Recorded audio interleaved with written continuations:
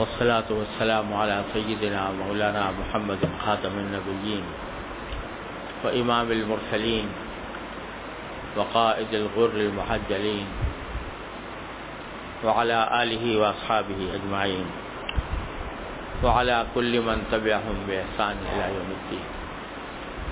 أما بعد، اللہ جل جلالہ کا کس زبان سے کس طرح شکر ادا کیا جائے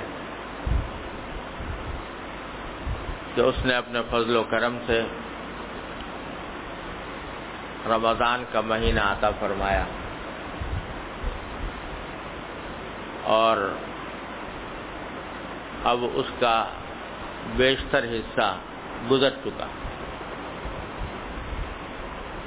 2 عشرے پورے ہو گئے اور بس اب آخری عشرہ باقی ہے. البتہ یہ آخری عشرہ پورے مہینے کا عطر اور نچوڑ ہے. جو 20 دن اللہ تبارک و تعالیٰ نے عطا فرمائے، اس میں جو کچھ روزے کی، تراویح کی، تلاوت کی، جو کچھ بھی توفیق ہوئی، پہلے اس پر شکر ادا کر لینا چاہیے. ہمارے حضرت والا حضرت عارفی قدس اللہ تعالیٰ سرہ کا ایک مذاق تھا اور بڑا اتباع سنت میں ڈھلا ہوا مذاق کہ یہ جو ہم لوگ اکثر و بیشتر اپنی عبادتوں کی ناقدری کرتے رہتے ہیں، کہ مثلا کہتے ہیں کہ بھئی نماز کیا پڑھی، معاذ اللہ چکریں ماری، اس قسم کے الفاظ استعمال کرتے ہیں. ہماری نمازیں کیا ہیں، ہمارے روزے کیا ہیں، بے روح ہیں، ان میں روح نہیں ہے، یہ ایک مردہ لاش کی طرح ہے، بے جان ہے.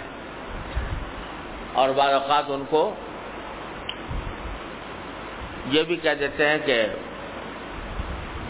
یہ ٹکریں ماری ہیں ہم نے، سجدے نہیں کیے، ٹکریں ماری ہیں، نمازیں نہیں پڑھی، ٹکریں ماری ہیں. تو ہمارے حضرت والا قدس اللہ تعالیٰ سرہ کا مذاق یہ تھا کہ وہ اس بات کو بہت ناپسند کرتے یہ کہنے،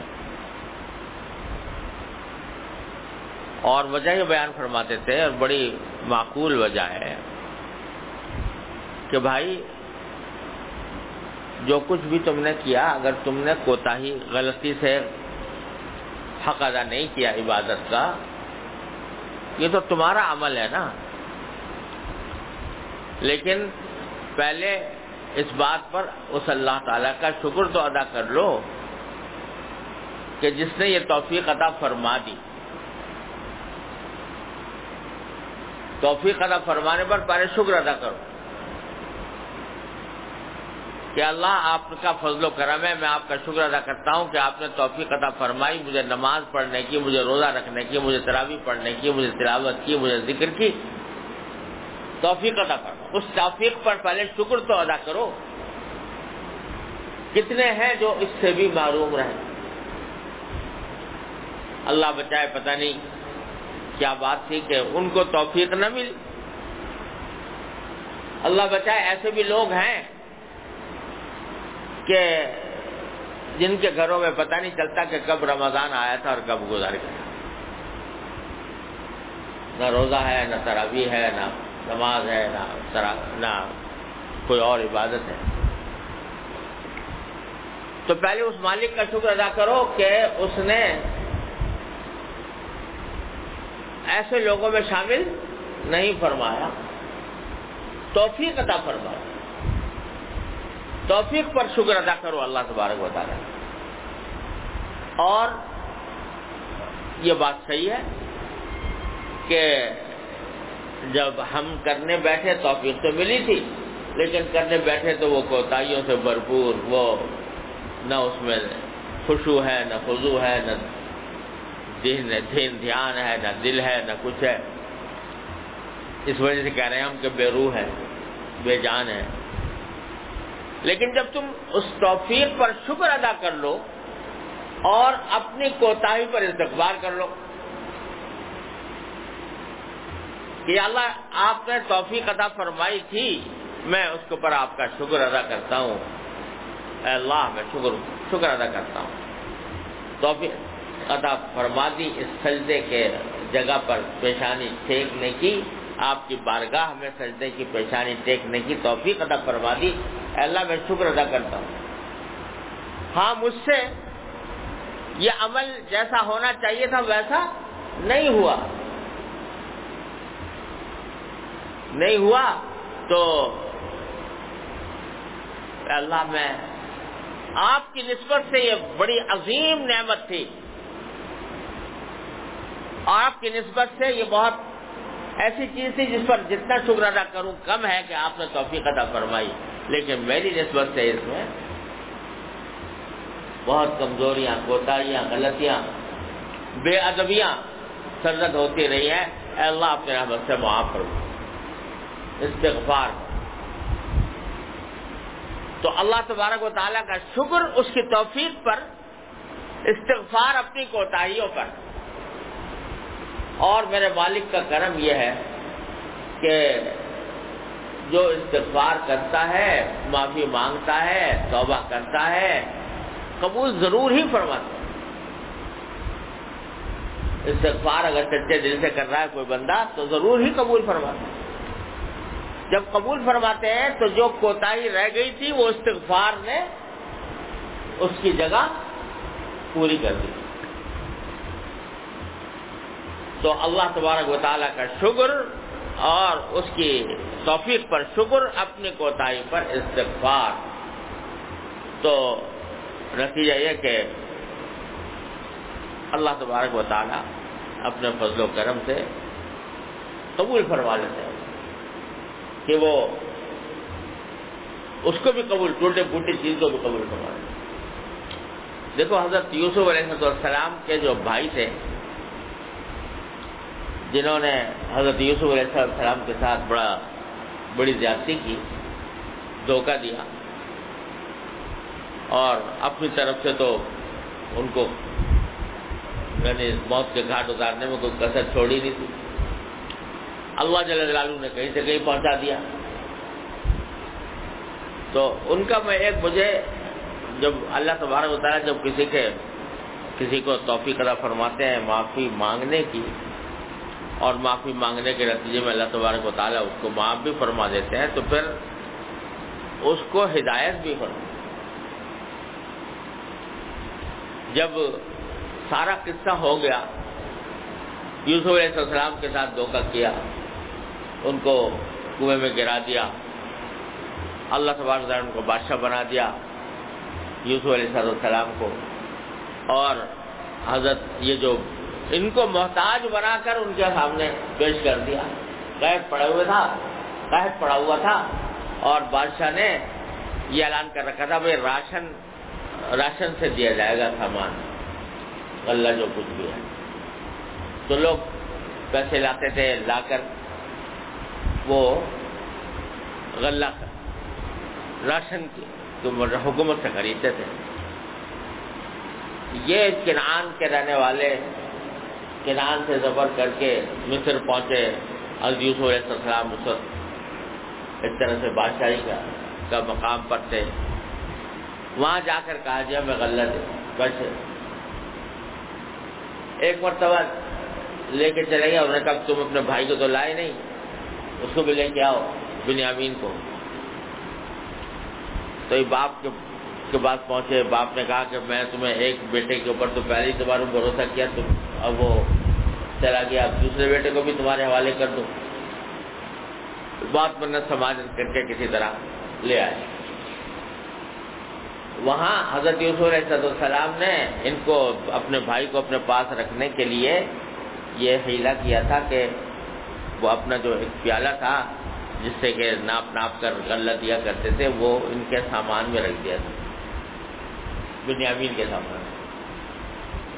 اور جب قافلہ روانہ ہوا تو یوسف علیہ السلام کے کارندوں نے کہا بھائی بادشاہ کا پیالہ گم ہے, یہ معلوم ہوتا تم نے چوری کیا ہے. اس کو جمع کیا, آخرکار وہ پیالہ نکل آیا بنیامین کے. اب یہ بڑے گھبرائے سارے بھائی. ایک بھائی کے ساتھ تو پہلے ہم وہ کر چکے ہیں, باپ کے پاس کیا منہ دکھائیں گے, دوسرا بھائی یہ رہ جائے گا. اس وقت جو کیفیت ہوئی ہے, اس وقت جو ان کے منہ سے جو الفاظ نکلے ہیں, کہ اس وقت ندامت, شرمندگی ہو اپنے پچھلے کیے پر بھی, اور اب سچے دل سے توبہ کا انداز نظر آتا ہے. قرآن کریم میں جب ان کا ذکر فرمایا بڑے درد بھرے لہجے میں کہتے ہیں نہ لہو ابا شیخا کبیرا, ان کا باپ بڑا بوڑھا ہے, وہاں پر انتظار کر رہا ہوگا.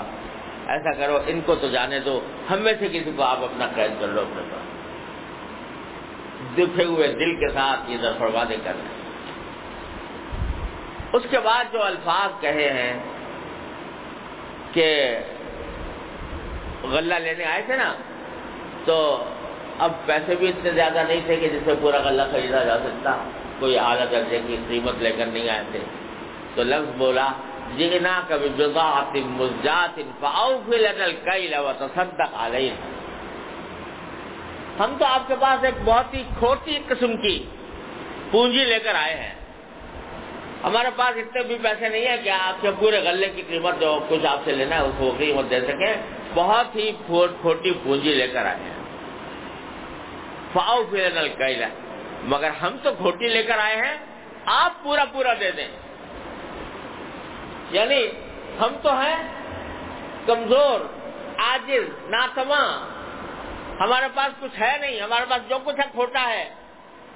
لیکن آپ کا مقام بادشاہ کا مقام ہے, تو بادشاہ کا مقام ہونے کی حیثیت سے آپ یہ نہ دیکھیں کہ ہم نے کھوٹی پونجی دے رہے ہیں. فاوف لنا الکیل, ہمیں تو بھر بھر کے دیجیے آپ. وتصدق علینا, اور ہم پر بھر کر جتنا دینا چاہیے تھا اتنا ہی نہیں, اور صدقہ بھی کیجیے. انا نراک من المحسنین, کیونکہ ہم تو آپ کو دیکھ رہے ہیں کہ آپ بڑے محسن آدمی ہیں, سارے دنیا کے ساتھ احسان کا معاملہ کرتے ہیں. تو ہم تو یہ کھوٹی پونجی لا کر بھی آپ سے درخواست یہ کرتے ہیں کہ ہماری پونجی کھوٹی, لیکن آپ پورا پورا دیجیے. باؤ پھیلا لگتا ہے, بلکہ اور زیادہ دے تصدق علینا انا نراک من المحسنین. یہ جملہ جو اللہ تعالیٰ نے کہلوایا ان سے, یہ نشاندہی کر رہا ہے کہ اب ساری جو وہ ساری تکبر, ساری بڑائی, سارا حسد, ساری بھائیوں کے ساتھ جو جلن تھی سب ختم ہو چکی. اب ندامت کے ساتھ, ندامت کے بعد اللہ تعالیٰ کی طرف رجوع ہونے کے بعد اللہ تعالیٰ ان کو الفاظ بھی کیسے سلیقہ کے سکھا رہا ہے کہ ہم تو چھوٹی پونجی لے کر آئے ہیں, آپ ہمیں پورا پورا دے دیں. یہ الفاظ ان سے کہلوائے اللہ میں یوسف علیہ السلام کے بھائیوں سے. لیکن اگر غور کرو تو ہم سب کا حال یہی ہے. جب اللہ تبارک و تعالیٰ کی بارگاہ میں ہماری حاضری ہو, کسی بھی حیثیت سے, کوئی بھی عبادت لے کر, نماز لے کر, روزہ لے کر, زکوٰۃ لے کر, صدقہ لے کر, ذکر لے کر, تلاوت لے کر, کچھ بھی کوئی بھی عبادت لے کر حاضری ہو ان کی بارگاہ میں, تو کتنا ہی اعلیٰ سے اعلیٰ بنا کر تم عبادت پیش کر دو, کتنے خشوع سے کر دو, خضوع سے کر, ان کے مقام کے سایہ نشان ہے, ان کے مقام کے سایہ نشان ہے. کیسا جو عبادت بھی کرو, خوب سجدہ کرو, خوب رو اس کے اندر, خوب خشوع کے ساتھ اللہ تعالیٰ کی طرف رجوع کرو, سبحان ربی الاعلیٰ دل سے کہو, سب کچھ کرو, ان کے سایہ نشان ہے. ما عبدنا کا حق عبادت. تو جو بھی پونجی لے کر جاؤ گے عبادت کی وہ کھوٹی ہی ہوگی. جئنا کبھی بضاعۃ مزجاۃ, ہم تو کھوٹی پونجی لے کر آئے ہیں, لیکن کھوٹی ہماری طرف سے, کھوٹی ہماری طرف سے ہے. آپ کے کرم کے سایہ نشان یہ ہے کہ فاوف لنا الکیل وتصدق علینا. آپ کے سایہ نشان یہ ہے کہ آپ ہمیں پورا پورا دیجیے, اور صرف یہی نہیں کہ پورا جتنا حق ہے وہ دیجیے، اور بھی دیجیے، فتصدق علینا، اور صدقہ بھی کیجیے بھائی۔ اللہ اکبر۔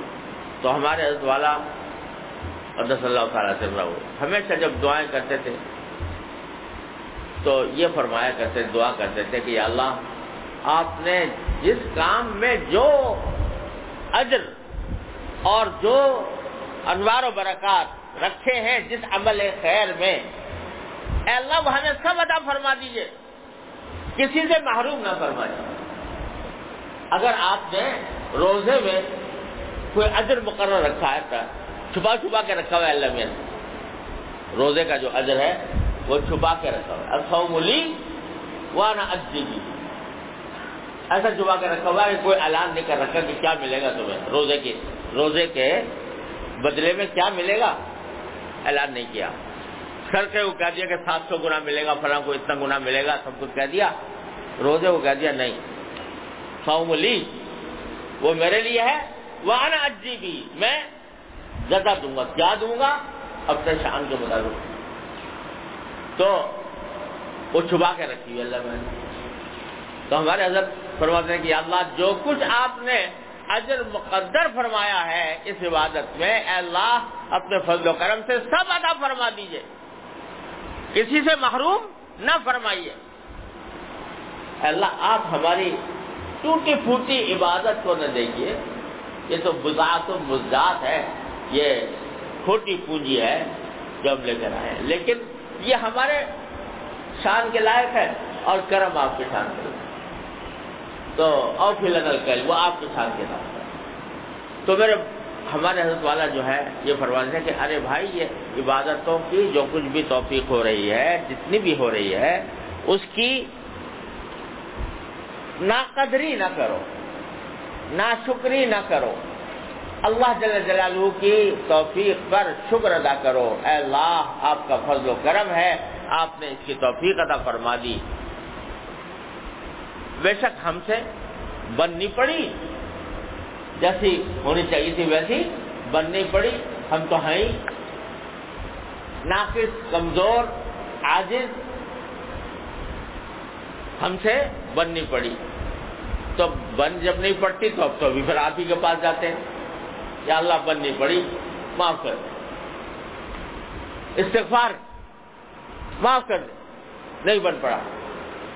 تو ان کی شان کرم یہ ہے کہ وہ جب بندہ کہہ دیتا ہے کہ مجھ سے بن نہیں پڑا، اے اللہ مجھ سے وہ حق ادا نہ ہوا عبادت کا، اے اللہ میری پونجی کھوٹی ہی رہی، جب پروردگار سے جا کر یہ کہہ دیتا ہے بندہ، تو ان کے کرم کا معاملہ ہو جاتا ہے، کرم کا یہ معاملہ ہو جاتا ہے کہ وہ اسی کو قبول فرما لیتے ہیں۔ قبول سگر سے ہنر نے عزت، کہ جزمہ پناہ ہے دیگر نے عزت، کہ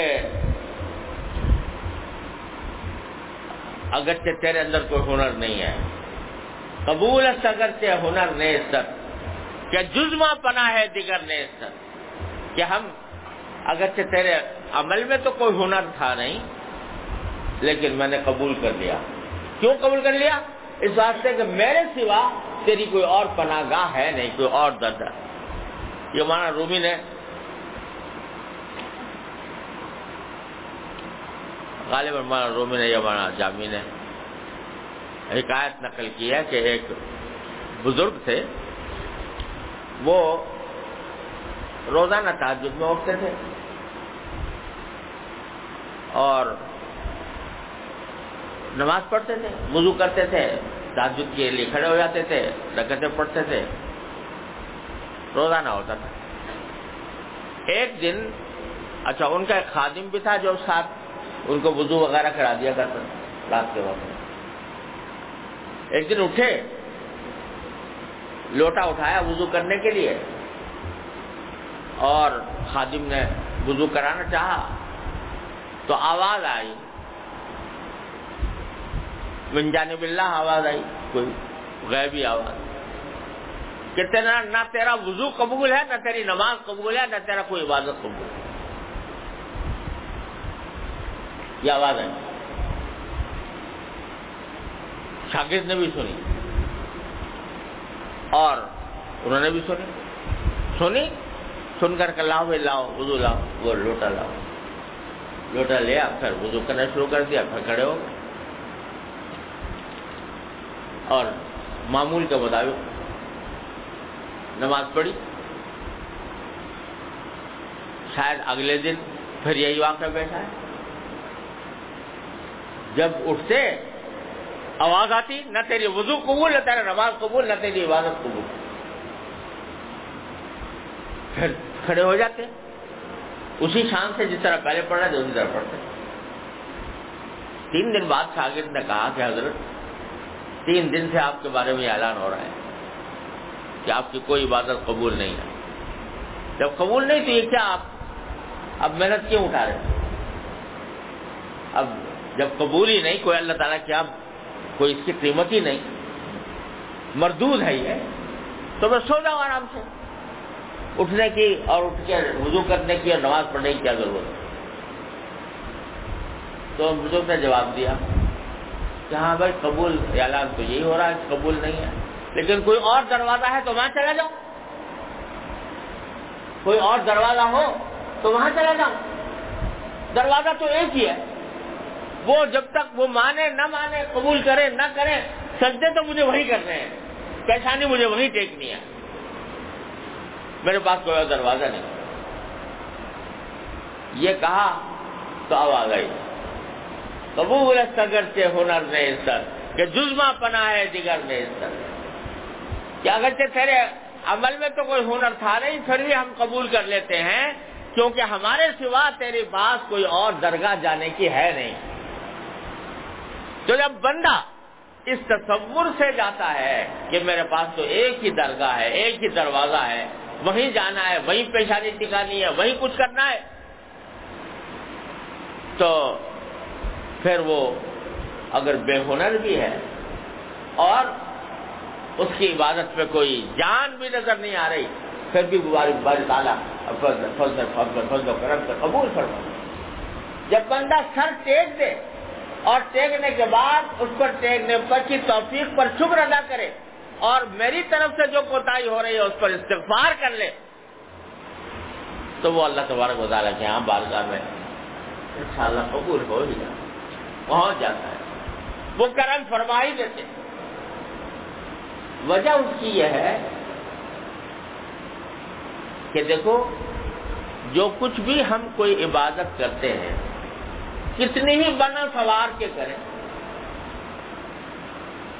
کتنے بنا سوار کے کریں، خشوع سے، خضوع سے، آداب سے، مستحبات کا اہتمام کر کے، سب کچھ کرا کے، باری تعالیٰ کے شایان شان تو کچھ ہوتی ہے۔ لہذا جو کچھ بھی عبادت ہے وہ ایک علامتی چیز ہے، بندگی کی ایک علامتی ٹوکن ہے جو بندہ پیش کر رہا ہوتا ہے۔ آج کل کی طرح میں بہت سے لوگ یہ عبارت چلتی ہے، علامتی چیز، ٹوکن، یعنی حقیقت تو نہیں ہے لیکن علامتی طور پر ایک چیز، لیکن بھائی علامتی طور پر کسی کو انعام دے دیا، یعنی انعام تو بہت اس کو چاہیے تھا لیکن علامتی طور پر محض ایک کر دیا۔ تو جتنی بھی عبادتیں ہم انجام دیتے ہیں یہ در حقیقت علامتی بندگی ہے، بندگی کا حق تو کوئی ادا کر نہیں سکتا، لیکن ایک علامتی بندگی ہے کہ ہم نے حاضری لگوا دی، اس جگہ پر حاضری لگوا دی، اپنی طرف سے کوشش یہی کہ بھائی کسی طرف کو خشوع کے ساتھ ہو جائے، خضوع کے ساتھ ہو جائے، اللہ تعالیٰ توفیق دے، لیکن ہے وہ علامتی۔ بندہ کا مقصود کیا ہے؟ باری تعالیٰ کا مقصود جو ہے وہ یہ کہ بندہ غافل نہ ہو اور میرے بارگاہ میں آ جائے، دلی سے بے دلی سے کسی طرح میرے چوکھٹ پر آ جائے، تو جب چوکھٹ پر آ گیا تو باری تعالیٰ کی طرف سے کرم ہو جاتا ہے۔ ہمارے حضرت حکیم الامت مولانا اشرف علی صاحب تھانوی رحمۃ اللہ علیہ نے مواعظ میں فرمایا اور کسی بزرگ سے نقل فرمائے کہ جب ایک عبادت انجام دینے کے بعد دوبارہ اس عبادت کی توفیق ہو جائے تو یہ اس بات کی علامت ہے کہ پہلی عبادت قبول ہو. اگر پہلی عبادت قبول نہ ہوئی ہوتی تو دوسری بار حاضری کی توفیق نہ ملتی. یہ بڑی عجیب بات فرمائی اور بڑی امید کی بات ہے. جب ایک عبادت کی ادائیگی کے بعد دوبارہ اس عبادت کی توفیق مل جائے تو سمجھو کہ پہلی عبادت قبول ہو گئی اللہ تعالیٰ. کیونکہ اگر قبول نہ ہوتی تو ٹھوکر مار کر نکال دیا گیا ہوتا, دوبارہ آنے کی اجازت نہ ہوتی. تو اللہ تبارک و تعالیٰ کا یہ کرم ہے کہ وہ توفیق عطا فرما ہے. اس توفیق کی وجہ سے اس کا شکر ادا کرو, اور جو کچھ کوتاہیاں ہوئی ہیں ان پر استغفار. ارے سارا مقصود تو در حقیقت یہ ہے کہ بندہ اپنے پروردگار سے غافل نہ ہو. دنیا کے کاروبار میں لگ کر, دنیا کی مصروفیات میں الجھ کر اپنے پروردگار سے غافل نہ ہو. وَلَا تَكُونُوا كَالَّذِينَ نَسُوا اللَّهَ فَأَنسَاهُمْ أَنفُسَهُمْ. ایسے نہ ہو جانا جنہوں نے اللہ کو بلا دیا تو اللہ نے ان کو بلا دیا. اللہ کو بلا دیا کیا مانا؟ صبح سے شام تک دنیا کے کاروبار میں لگے ہوئے, کبھی خیال بھی نہیں آتا میرا کوئی مالک ہے, میرا کوئی خالق ہے, مجھے کسی نے پیدا کیا ہے, میرے اوپر اس نے انعامات کیے ہیں, میری نعمتیں نازل کی ہے, میری زندگی کا ایک ایک لمحہ اس کا مرہون منت ہے, اور ایک دن میں اسی کے پاس جانا ہے, اپنے اعمال کا جواب دینا ہے. سارے دن میں ایک مرتبہ بھی خیال نہیں آتا. لگا ہوا ہے اپنی دھن میں, پیسے کمانے کی دھن میں, تجارت کی دھن میں, ملازمت کی دھن میں, روزی کمانے کی دھن میں, اور یاد نہیں آتا. یا اگر فرض کرو کام بھی لگا ہوا ہے, کوئی نیک کام میں بھی لگا ہوا ہے, لیکن نیک کام کے اندر بھی اللہ بچائے اس میں نیتیں خراب ہو گئی ہیں, اس میں بھی دنیا طلبی مقصود ہو گئی ہے. اللہ تبارک و تعالیٰ کو رضا حاصل کرنے کے بجائے مخلوق کی رضامندی, مخلوق کی خوشنودی حاصل کرنے کی فکر لگی ہوئی ہے. بلا دیا اللہ نے. یہ غفلت اور یہ غفلت ہے جس سے بچانا چاہتے ہیں, اور بندے کو یہ دیکھنا چاہتے ہیں کہ ہمیں یاد رکھیں. تو اگر آدمی اپنی مصروفیات میں دنیا کے کاموں میں لگا ہوا ہے, اور لیکن جب نماز کا وقت آتا ہے تو سب چھوڑ چھاڑ کے آ جاتا ہے, حاضری لگا دیتا ہے, دل کہیں دماغ کہیں, لیکن لگا دی حاضری. تو یہ علامتی طور پر اس نے اپنے پروردگار کو یاد کرنے کا, پروردگار کو یاد کرنے کا ایک علامت اس نے پیش کر دی. حاضری دے دی, حاضری لگا دی. تو الحمدللہ اس غفلت سے,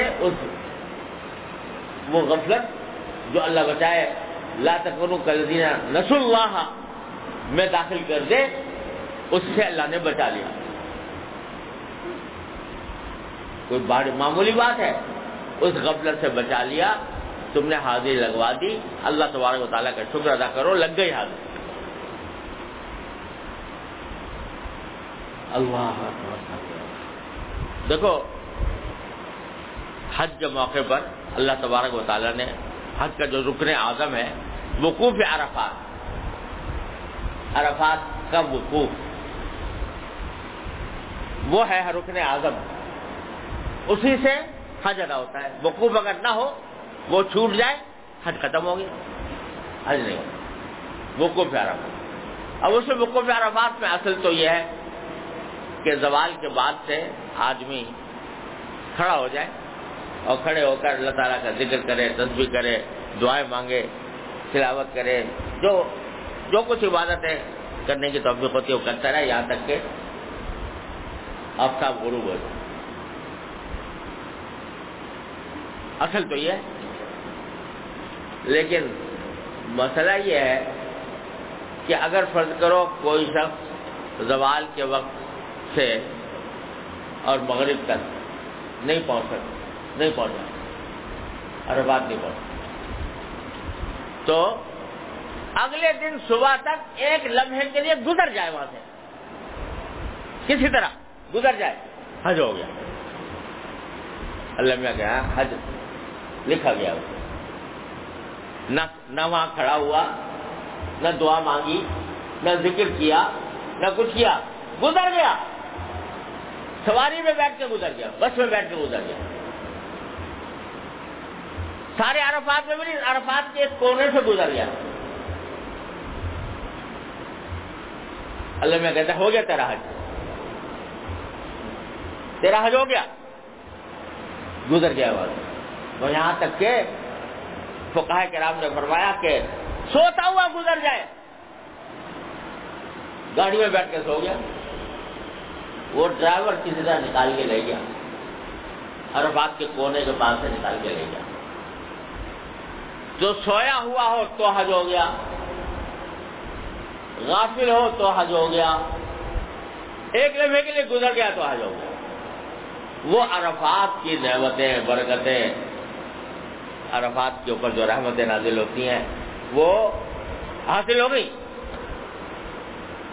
کیوں؟ اس نے حاضری لگا دی میرے بندے،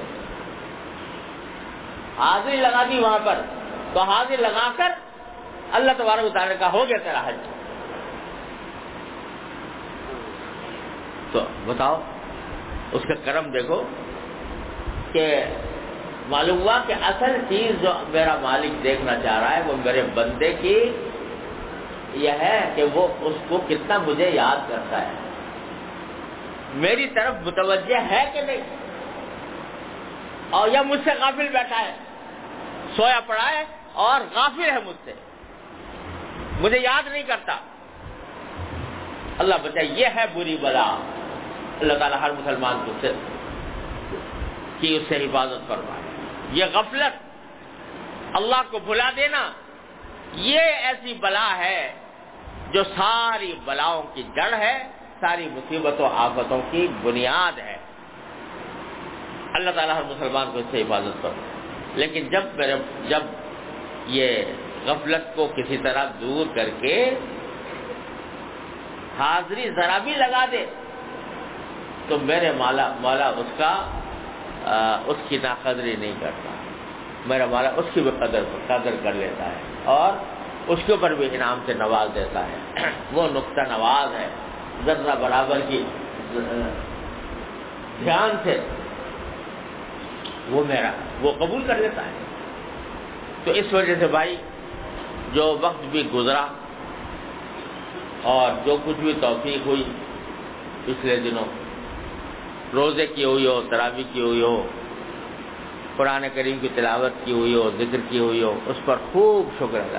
اللہم لک الحمد و لک الشکر، اللہم لک الحمد و لک الشکر، اللہم لک الحمد و لک الشکر۔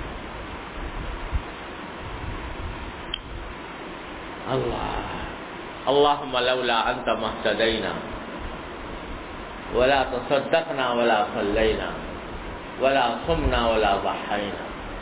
اے اللہ، اگر آپ کی توفیق نہ ہوتی تو ہم نہ نماز پڑھ سکتے، نہ صدقہ دے سکتے، نہ روزہ رکھ سکتے، نہ قربانی کر سکتے۔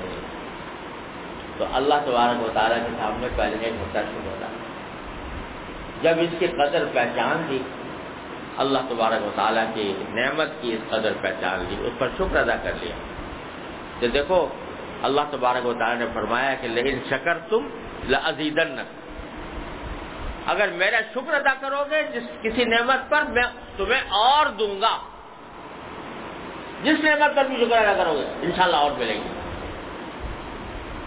تو جب اس کی توفیق پر شکر ادا کیا کہ اللہ آپ کا شکر ہے کہ آپ نے توفیق عطا فرمائی، تو انشاءاللہ مزید توفیق ملے گی اور ملے گی۔ اور ساتھ ہی یہ ضرور کر لو کہ استغفار بھی کرو، اے اللہ آپ نے اپنے فضل و کرم سے توفیق عطا فرمائی، آپ کا کرم، اور لیکن ہم سے جیسا ہونا چاہیے تھا ویسا نہ ہو سکا، جیسا روزہ رکھنا چاہیے تھا ویسا روزہ نہ رکھ سکے، جیسی عبادت کرنی چاہیے تھی ویسی عبادت نہ کر سکے، جیسے نماز پڑھنی چاہیے تھی نماز نہیں پڑھ سکے۔ اللہ استغفار معاف فرما، استغفر اللہ ربی من کل ذنب و خطیئہ۔ تو میں نے اپنے شیخ سے سنا رحمہ اللہ تعالی، ابھی تک کسی کتاب میں نہیں دیکھا، اپنے شیخ حضرت عارفی قدس اللہ تعالیٰ سنہ سے سنا کہ حضرت صدیق اکبر رضی اللہ تعالیٰ عنہ فرماتے ہیں کہ جب کوئی بندہ کسی عبادت کی ادائیگی کے بعد یہ دو لفظ کہہ دے تو شیطان کہتا ہے میری کمر توڑ۔ دو لفظ کیا کہہ دے؟ ایک الحمدللہ، ایک استغفر۔ یہ دو جملے کہہ دے تو شیطان کہتا ہے میری کمر توڑ دی۔ الحمدللہ کے کیا معنی؟ شکر ہے اللہ۔ کس بات کا شکر؟ کہ اس عبادت کی آپ نے توفیق عطا فرمائی۔ الحمدللہ توفیق دو۔ استغفر اللہ، اس عبادت کے اندر جو کمی کوتاہی رہ گئی اس کو استغفار۔ تو جب بندہ یہ کرتا ہے کہ توفیق پر شکر ادا کر لیتا ہے، کوتاہی پر استغفار کر لیتا ہے، تو شیطان کہتا ہے میری کمر توڑ دی، کیونکہ مجھے بہکانے کے دو راستے تھے۔ ایک تو یہ کہ یہ کہتا ہے یہ کیا تو نے عبادت کے نام سے کیا کیا تو نے؟ یہ کوئی نماز ہے جو تو نے پڑھی ہے؟ یہ تو نے ٹکریں ماری ہے؟ شیطان یہ کہتا ہے، یہ کہہ کر اس کو مایوس مبتلا کر۔ اس کا علاج ہو گیا الحمدللہ، یا اللہ آپ نے توفیق دی ہے۔ اس کا علاج ہو گیا استغفر اللہ، کہ یا اللہ میں نے بے شک کی تو مگر استغفار کر۔ ایک شیطان کا داؤ یہ ہوتا ہے کہ نماز پڑھ لی، عبادت کر لی، بڑا دماغ میں گھمنڈ پیدا ہو گیا، بڑا تیر مار لیا میں نے، تکبر پیدا کر دیتا ہے، وہ عجب پیدا کر دیتا ہے، اور اس کے نتیجے میں، تکبر کے نتیجے میں دوسروں کی تحقیر دل میں آ جاتی ہے۔ دیکھو ہم ساری رات کھڑے رہتے ہیں، عبادت تہجد پڑھتے ہیں، یار یہ لوگ دیکھو جو کیسے مردود لوگ ہیں، ان کو نماز بھی نہیں، اللہ بچائے۔ دوسروں کی تحقیر، اپنی بڑائی، تو اپنی بڑائی، اپنے تکبر، اپنے عجب کا جو خیال لاتا ہے شیطان عبادت کو خراب کرنے کے لیے، اس کا علاج ہے الحمدللہ۔ یعنی تو کیا ہے، تیرے اندر کیا دم تھا، تیری کیا مجال تھی کہ جو تو یہ عبادت انجام دے لیتا؟ یہ تو اس کی توفیق ہے، اللہ کا کرم ہے، اس کا شکر ہے۔ الحمدللہ، ساری تعریفیں اللہ کے لیے ہیں، تعریف جو کچھ ہے اسی کی ہے۔ اگر تو نے کوئی ڈھنگ سے نماز پڑھ لی ہے تو یہ بھی انہی کا کرم ہے، یہ بھی اس کا شکر انہی کا ہے، تیری مجال تھی جو پڑھ لیتا۔ اس لیے الحمدللہ سے شیطان کا ایک داؤ ختم کیا، تکبر پیدا کرنے والا، اور استغفر اللہ سے دوسرا داؤ ختم کیا جو مایوسی پیدا کرنے والا، کہ میں تو ساری زندگی ایسی نماز پڑھتا ہوں اور مجھ سے گزارا نہیں۔ لیکن بھائی اس کا مطلب یہ نہیں ہے کہ اپنی طرف سے نماز میں اور عبادت میں خشوع پیدا کرنے کی کوشش بھی نہ کرے آدمی۔ کوشش کرنا بندے کا کام ہے، کوشش کرنا بندے کا کام ہے، یعنی اپنی طرف سے کوشش کرے کہ میری نماز بہتر سے بہتر ہو، ظاہری اعتبار سے بھی سنتوں کا، آداب کا، مستحبات کا، سب چیز کا اہتمام ہو، اور اللہ تبارک و تعالیٰ کی طرف دھیان کے ساتھ پڑھوں، جو الفاظ زبان سے نکال رہا ہوں الفاظ کی طرف میرا دھیان ہو۔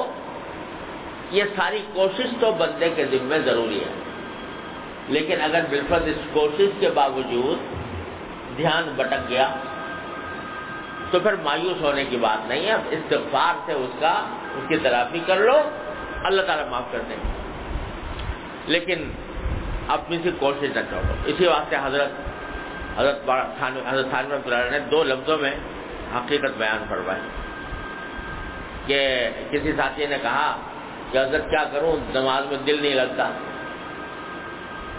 نماز میں دل نہیں لگتا۔ تو حضرت نے فرمایا کہ نماز میں دل کا لگنا فرض نہیں، لگانا فرض ہے، سمجھے نا؟ یعنی تمہاری طرف سے اپنی طرف سے کوشش کرنا ضروری ہے.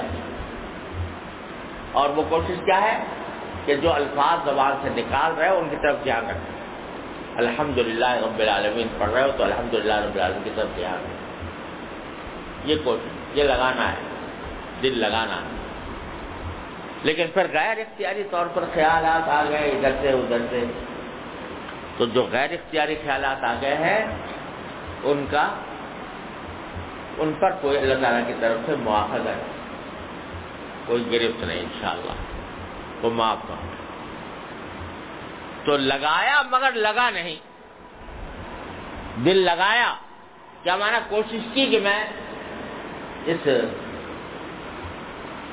جو کچھ پڑھ رہا ہوں اس کی طرف دھیان کروں، لیکن بھٹک گیا خیال تو لگا نہیں. لگایا لگا نہیں. لگنا فرض نہیں، لگنا ضروری نہیں، لگانا ضروری. لگانے کی کوشش کرو تو اپنی طرف سے کوشش ضرور کرو، لیکن اگر بالفرض نہیں ہو رہا، خیالات سے بھی بھٹک رہے ادھر ادھر، تو اس کو بیکار نہ سمجھو، رائے گاہ نہ سمجھو کہ یہ ساری عبادت رائے گاہ گئی. اللہ تعالیٰ کی توفیق پر اس پر بھی شکر ادا کرو. تو بھائی اسی طرح روزہ جو ہے، اصل میں اگر دیکھا جائے تو روزے کے جو حقوق ہیں وہ اکثر و بیشتر ہم سے ادا نہیں ہوتے، لیکن بے صبری کا کبھی مظاہرہ ہو گیا، کبھی اللہ بچائے کہ آنکھ بھٹک گئی، کبھی زبان بھٹک گئی، کبھی کان بھٹک گئے، تو اس کی وجہ سے روزے کے آداب جو ہیں اور روزے کی جو حقیقت ہے اس کے اندر ہماری تو کبھی کوتاہیاں رہتی ہیں. لیکن اس کا مداوع بھی یہی ہے کہ اللہ تعالیٰ کی توفیق پر شکر ادا کر کے استغفار کریں. اور آج سے بھائی عشرہ اخیرہ شروع ہو رہا ہے. حدیث میں آتا ہے کہ جب آخری عشرہ شروع ہوتا تھا تو رسول کریم صلی اللہ علیہ وسلم شد میزرہ وَأَحْيَا لَيْلَهُ وَأَيْقَظَ أَهْلَهُ، کہ آپ کمر کس لیتے تھے عبادت کے لیے اور رات کو زندہ کرتے رکھتے تھے، یعنی رات بھر عبادت فرماتے تھے. وَأَيْقَظَ أَهْلَهُ، اپنے گھر والوں کو بھی بیدار کرتے تھے.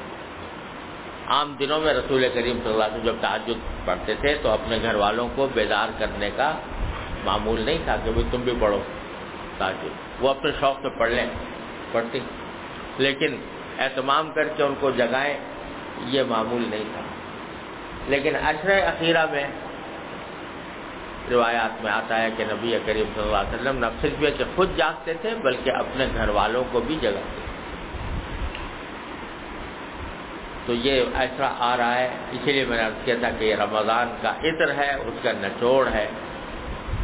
ان راتوں کو خاص طور پر اس کی راتیں جو ہیں وہ بڑی برکت والی ہیں. انہی راتوں میں سے 5 راتوں میں احتمال ہے شب قدر کا، 21، 23، 25، 27 اور 29. ان اوقات کو اب کام میں لگانے کی ضرورت ہے، ان راتوں سے فائدہ اٹھانے کی ضرورت ہے. ایک تو یہ کہ اپنے آپ کو فضول کاموں سے بچائیں، فضول تقریبات سے، فضول اجتماعات سے. یہ رات کے وقت میں آج کل رواج ہو گیا ہے کہ کہیں کوئی تقریب ہے، کہیں کوئی تقریب ہے، اس کے نتیجے میں جو اوقات ہیں اللہ تعالیٰ کی طرف رجوع کرنے کے، وہ اس قسم کی تقریبات کی نظر ہو جاتے ہیں اور اس کی وجہ سے وقت ضائع ہو جاتا ہے. اس سے اپنے آپ کو بچاتے ہوئے جتنا بھی وقت ملے اس کو اللہ تعالیٰ کی طرف رجوع میں خرچ کریں.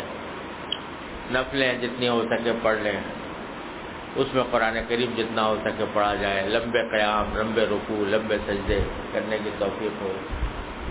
اور جب دعائیں کثرت، دعا بذات خود عبادت ہے، دنیاوی مقصد کے لیے کی جائے تو وہ بھی عبادت ہے.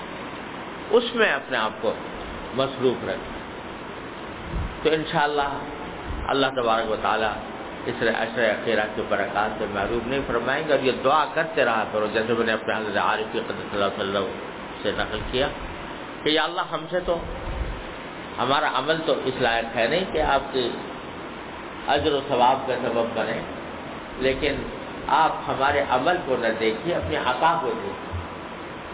اپنے عطا کو دیکھ کر اپنے شایع نشان عطا فرمائیں.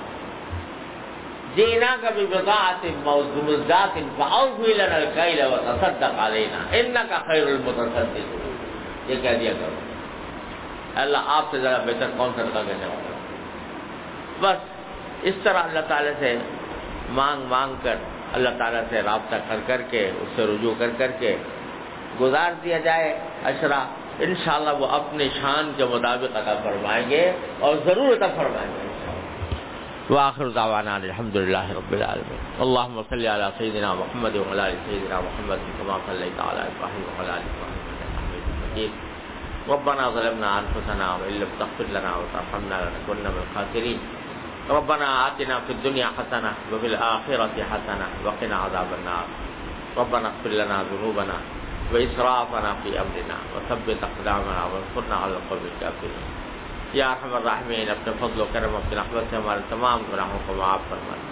یا اللہ ہمارے تمام چھوٹے بڑے اگلے پچھلے خفیہ علانیہ ہر طرح کے گناہوں کو رحمان اپنے رحمت سے معاف فرما.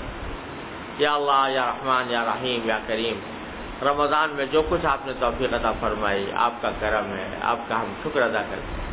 یا اللہ ہم سے بن نہ پڑا، ہم سے نہ روزے کا حق ادا ہوا، نہ نماز کا حق ادا ہوا، نہ تلاوت کا حق ادا ہوا. اے اللہ ہم اس پر استغفار کرتے ہیں اپنے رحمت سے، اپنے فضل و کرم سے ان عبادتوں میں جو کچھ آپ نے اجر رکھا ہے، جو انوار و برکات رکھے ہیں، اے اللہ ہم اس کے مستحق نہیں ہیں لیکن محتاج ہیں. اپنی رحمت سے، اپنے فضل و کرم سے ہمارے استحقاق پر نظر نہ فرمائیں، ہماری احتیاج پر نظر فرما کر، اپنے عطا پر نظر فرما کر اپنے فضل و کرم سے وہ سارے انوار و برکات، سارے اجر و ثواب اپنی رحمت سے عطا فرما دیجیے، کسی سے محروم نہ فرمائیے. یا اللہ جو اوقات رمضان المبارک کے باقی ہیں، یا اللہ ان کو اپنی رضا کے مطابق یا اللہ صحیح وسط میں خرچ کرنے کی توفیق عطا فرمائیے. یا اللہ ہر طرح کے شر سے، فتنے سے، معصیتوں سے، منکرات سے ہمارے گھر والوں، متعلقین، احباب سب کی حفاظت فرمائیے. یا اللہ تمام حاضرین اور حاضرات کو ان کے تمام جائز مقاصد میں کامیابی عطا فرما. یا اللہ سب کی پریشانیوں کو دور فرما، سب کی مشکلات کو آسان فرما. اے اللہ ہر طرح کے شر سے، فتنے سے ہماری حفاظت فرما. یا اللہ ہمارے ملک میں امن و امان قائم فرما دے.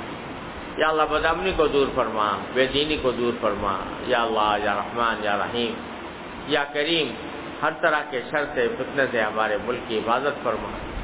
یا اللہ عالم اسلام اس وقت طرح طرح کے سرکشوں میں مبتلا ہے، طرح طرح کے مصائب و آلام کے میں گرفتار ہے. اللہ آپ کے قبضہ قدرت میں سب کچھ ہے. اپنی رحمت سے عالم اسلام کے حالات کی اصلاح فرما دیجیے.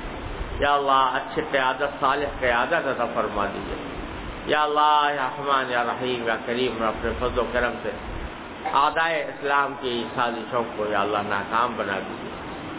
اللہم انا نسألک من خیر ما سألک منہ عبدک و نبیک سیدنا محمد صلی اللہ علیہ وسلم ونعوذ بک من شر ما استعاذک منہ عبدک و نبیک سیدنا محمد صلی اللہ علیہ وسلم. ربنا تقبل منا انک انت السمیع العلیم وتب علینا انک انت التواب الرحیم. وصلی اللہ تعالی علی خیر خلقہ سیدنا مولانا محمد وعلی آلہ وصحبہ اجمعین. آمین برحمتک یا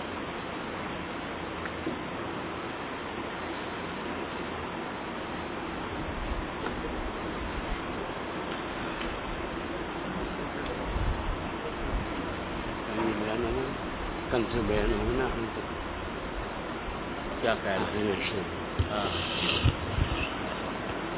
ٹھیک ہے، تھوڑی دیر کے لیے بیٹھ جایا کریں گے، تھوڑی دیر کے لیے اثر کے بعد بیٹھ جایا کریں گے. زہر کے بعد روزانہ تھوڑی دیر 15-20 منٹ کے ساتھ.